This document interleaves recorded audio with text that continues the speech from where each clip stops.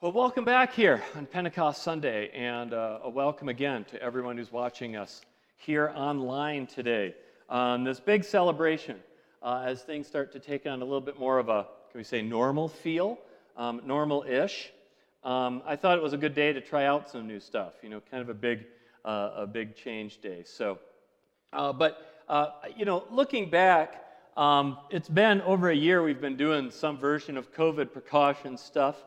And the funny thing was, before we had to do all this, live streaming and everything, I like to think of myself as reasonably good at technology. I like to think of myself as somebody who learned new apps when they came my way. I always knew I wasn't an expert, but I thought I was good enough. I could learn what I needed to.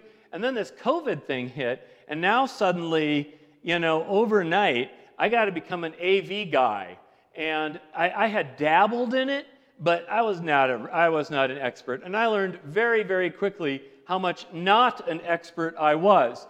And so this became one of the bigger stressors for me of this whole last year, and I'm always so grateful for everyone who stayed tuning in because, we had weeks when the sound would disappear, or you'd get every third word like, it was just, and I was racking my brain to figure out what was causing it. I've had to learn all sorts of things, like, for example, I know we're in a hot spot to pick up National Public Radio.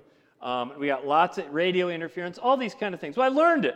It's probably been one of the more stressful things for a lot of pastors who don't have the big professional tech staff, to just say, oh, well, guys, the 10 of you full-time professionals will now have to change how you do live streaming. The rest of us had to kind of figure this out, right? And so one of the things is I had to just spend a lot of time learning. And it reminded me how to learn.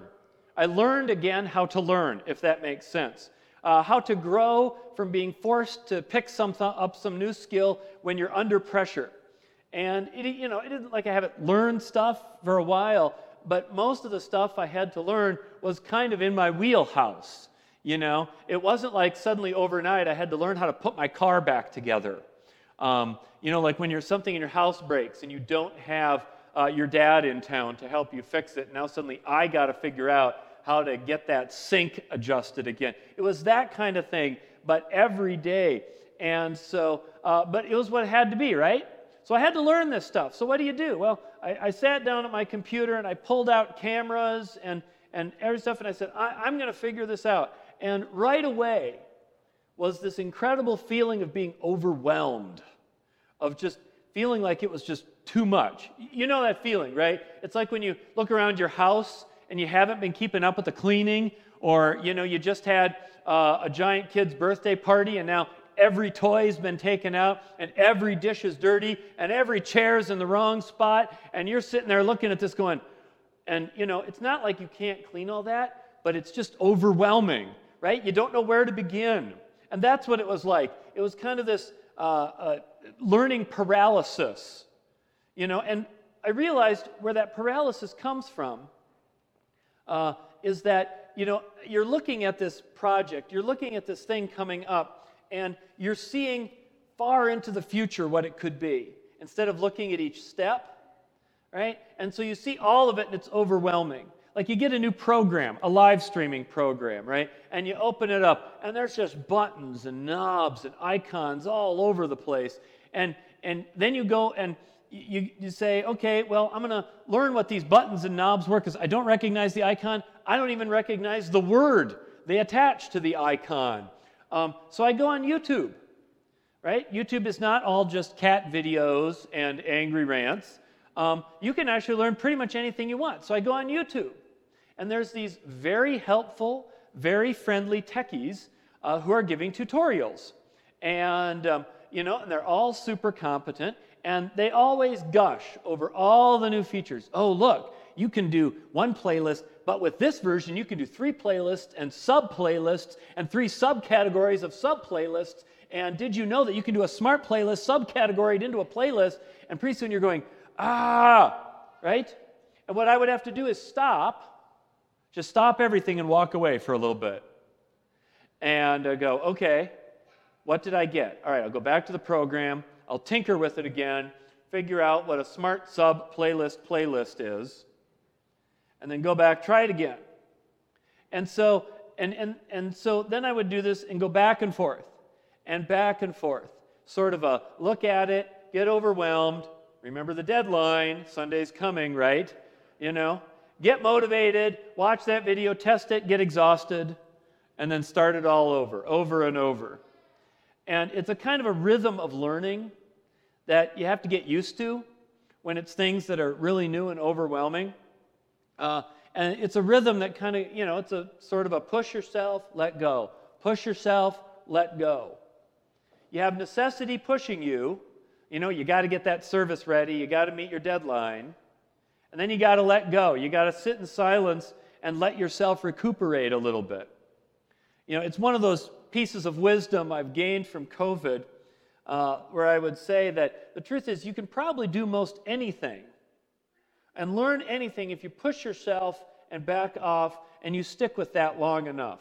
I mean, yeah, we all have limits, but I think we can do a lot more than we think we can. But what happens again is we get overwhelmed. You look at the project, you look at that program with all those dots and buttons, and you're thinking ahead to mastering that or completing it all the way down the road. And so you're assessing, how much energy do I have now? How big is the project? And I don't realize I wasn't doing it consciously. It was an unconscious thing. So I'm comparing how much energy I have at 2 o'clock on a Friday to 3 weeks worth of learning. And I had to say, you know what? I got to kind of pare that down, adjust that, right? Chop it up into little segments so that what I do matches my energy. I can't always think ahead. And I have to try to not let myself get psyched out by it, so psyched out by it that I throw in the towel, and then realize that it's in that time when I'm not doing anything that often when I will learn the most, grow the most, understand the most, gain the most, in the time in between when I push myself. A little bit like weightlifting, right? You do your most of your actual growth and strength after you've done the set. You can't do just sets. You'll ruin your muscles, right? And it's in that silence, in that pause, in the after and the in between. That's when you get your most creative ideas and your best inspirations and your best problem solving. But it's hard to think and dream and imagine sometimes and be creative when you're just going and going all the time. You have to stop to get more done sometimes. You have to stop to get more done. It's another one of those sayings that sounds like it should come from the great guru on the mountain. You're trying and trying to get to the top, and then you get to that little cabin with the wise guru of the mountain who knows all the ancient ways of the mountain, and you stop and you go, "Oh, wise master, I have been hiking for days. How do I get to the top of the mountain? I'm so tired." And the guru sits back on his moose skin rug and he says, "Young seeker, you must stop climbing and the mountain will come to you." And you go, "Huh?" And you're looking at it going, "Actually, the plate's just shifted. I think it added 3 inches while I was waiting." Well, the mountain doesn't quite come to you, but how to get up the mountain could come to you. You just can't imagine a way because you're so overwhelmed. You're exhausted, you're tired. All you see is the path under your feet and the thing that's right in front, and you only see that one path you've been working on, and you're slogging and pushing it. You can't imagine a different route. Maybe I need a different route. Maybe I need to go back and get different supplies. Maybe I need more help. Maybe if I went and I asked for directions, the guy would say, "Oh yeah, just take the turn left. It'll cut 2 days off your trek." You just can't think of those things and problem solve when you're just go, go, go. You get trapped by your lack of imagination. You get trapped by your lack of imagination. And you need to stop and quit trying. And imagine yourself getting there and let the inspiration come to you. There's been a lot of studies that they've done on productivity, on what makes us accomplish more when we're working. And one of the things that we're discovering more and more is that a lot of the most productive people aren't always the hardest working. that the people who create the most and invent the most and solve the best problems, maybe even come up with the best plans or strategies, are not always the ones who log the longest hours. Sometimes they look horribly unproductive, right? They're out biking, they're playing ping pong, they're doing yoga, and then they come back to the office and they whip something out of their pocket and go, hey, I got this idea. What if I put a computer into a phone? Right? And they go, ha, that won't work. And now, 50 gazillion trillion dollars later, right? They get more done, but not just working straight through, but by pushing themselves and then letting go and letting the inspiration come. It's why you see some of these tech companies with meditation gardens and game rooms, Your mind can't see possibilities when long hours are squashing your imagination. One of the things the Bible promises to the followers of God, in times when they are feeling trapped or stuck or despairing or beaten down, is that God's Spirit will come and give them new visions and new dreams. And it happens throughout the whole Bible. Think of somebody like Elijah, who spent his days running and running and running because there was a hit out on him. And he hides in a cave and goes, God, take my life, there's nothing left. And God says, nah, I'm not done with you. Here, have some food. There is no food. I'll send crows to give you food. But you need to sit for a little while and realize that I've got new possibilities for you. But we run out of the ability to see new possibilities, and then the Spirit enters in and shows them to us. When we've hit that end of the rope, when we've hit the time when we're ready to throw it in, the Holy Spirit often speaks in those moments more powerfully than any other. When we are trapped by our lack of imagination, the Holy Spirit comes in and frees it up. After Jesus died, I imagine for the disciples that it was probably a very, very stressful time. They'd been going and going around the country for 3 years. They'd been moving and walking and dealing with crowds and lepers and dodging authorities. And then it all culminates with Jesus getting killed. And now they're sitting here. And now he's back again. I mean, there was a lot to process, I'm sure. And so then Jesus is ready to leave. And he says, you know what? I'm going, but I'm going to send a helper. I'm going to send a helper to you. So just go back to Jerusalem and sit there and wait. And he doesn't say how long. He doesn't say what the helper is going to look like, how you'll know if the helper arrives. It's just, go sit there and wait. And that's what they did. They just took a pause, a big pause. A pause without even knowing when the pause would end. And they just sat there in that upper room, 11 remaining disciples, Mary Magdalene, Jesus' mom. I imagine they probably had kind of a whole kit and caboodle up there, families, and they're all sitting there kind of waiting. I don't know what they did all day. Did they play cards or gossip or, I don't know. But they just sat there, it said. Because I think Jesus was trying to get them to calm down, to free their minds up a little bit, to open themselves up, to be ready for the Spirit coming in. I don't think it was an accident that it took a while for them to have this great experience. I think it was very much a part of God's plan. They needed to stop pushing so that they could be open. They needed the Spirit to open their imaginations. Jesus had given them a job. Go out and spread the good news to all countries everywhere. No big deal. And he didn't give them a mission plan or a 3-point thing. He just said, just go and sit and wait. The Spirit will show you how to do it. And that's what they did for 10 days. 10 days. They just waited. And they sat there. And then, of course, we know how the story goes, right? Then they're all sitting there in the room, and all these people were in Jerusalem. They were pilgrims. They were in for the festival, and even though they were Jewish, most of them did not speak the Aramaic language that the disciples did. They spoke things like all those other languages you got to read, Pamphylian. Well, they would have spoken Greek there, but they're speaking all sorts of things. They're coming in. How can the disciples spread those good news? That's when it says the tongues as of fire came, right?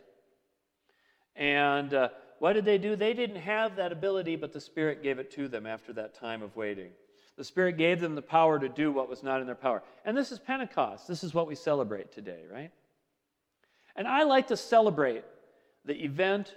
I like to celebrate the miracle that happened, and how cool it must have been to have a tongue as of fire on your head, to be speaking these weird languages. And I want to remember that, and I think we've done as good of a job this year as any. But I also want to remember those long hours just sitting and hanging out with the other disciples, telling stories, spending time in prayer, just letting themselves be without a goal or an agenda. To just be. It's a horrible sneaker slogan, but it's great for your faith. Can you imagine a sneaker slogan? Nike, just be it. So you just sit there. Your coach is like, Johnson, on the court now, Johnson. Coach, I am being the game.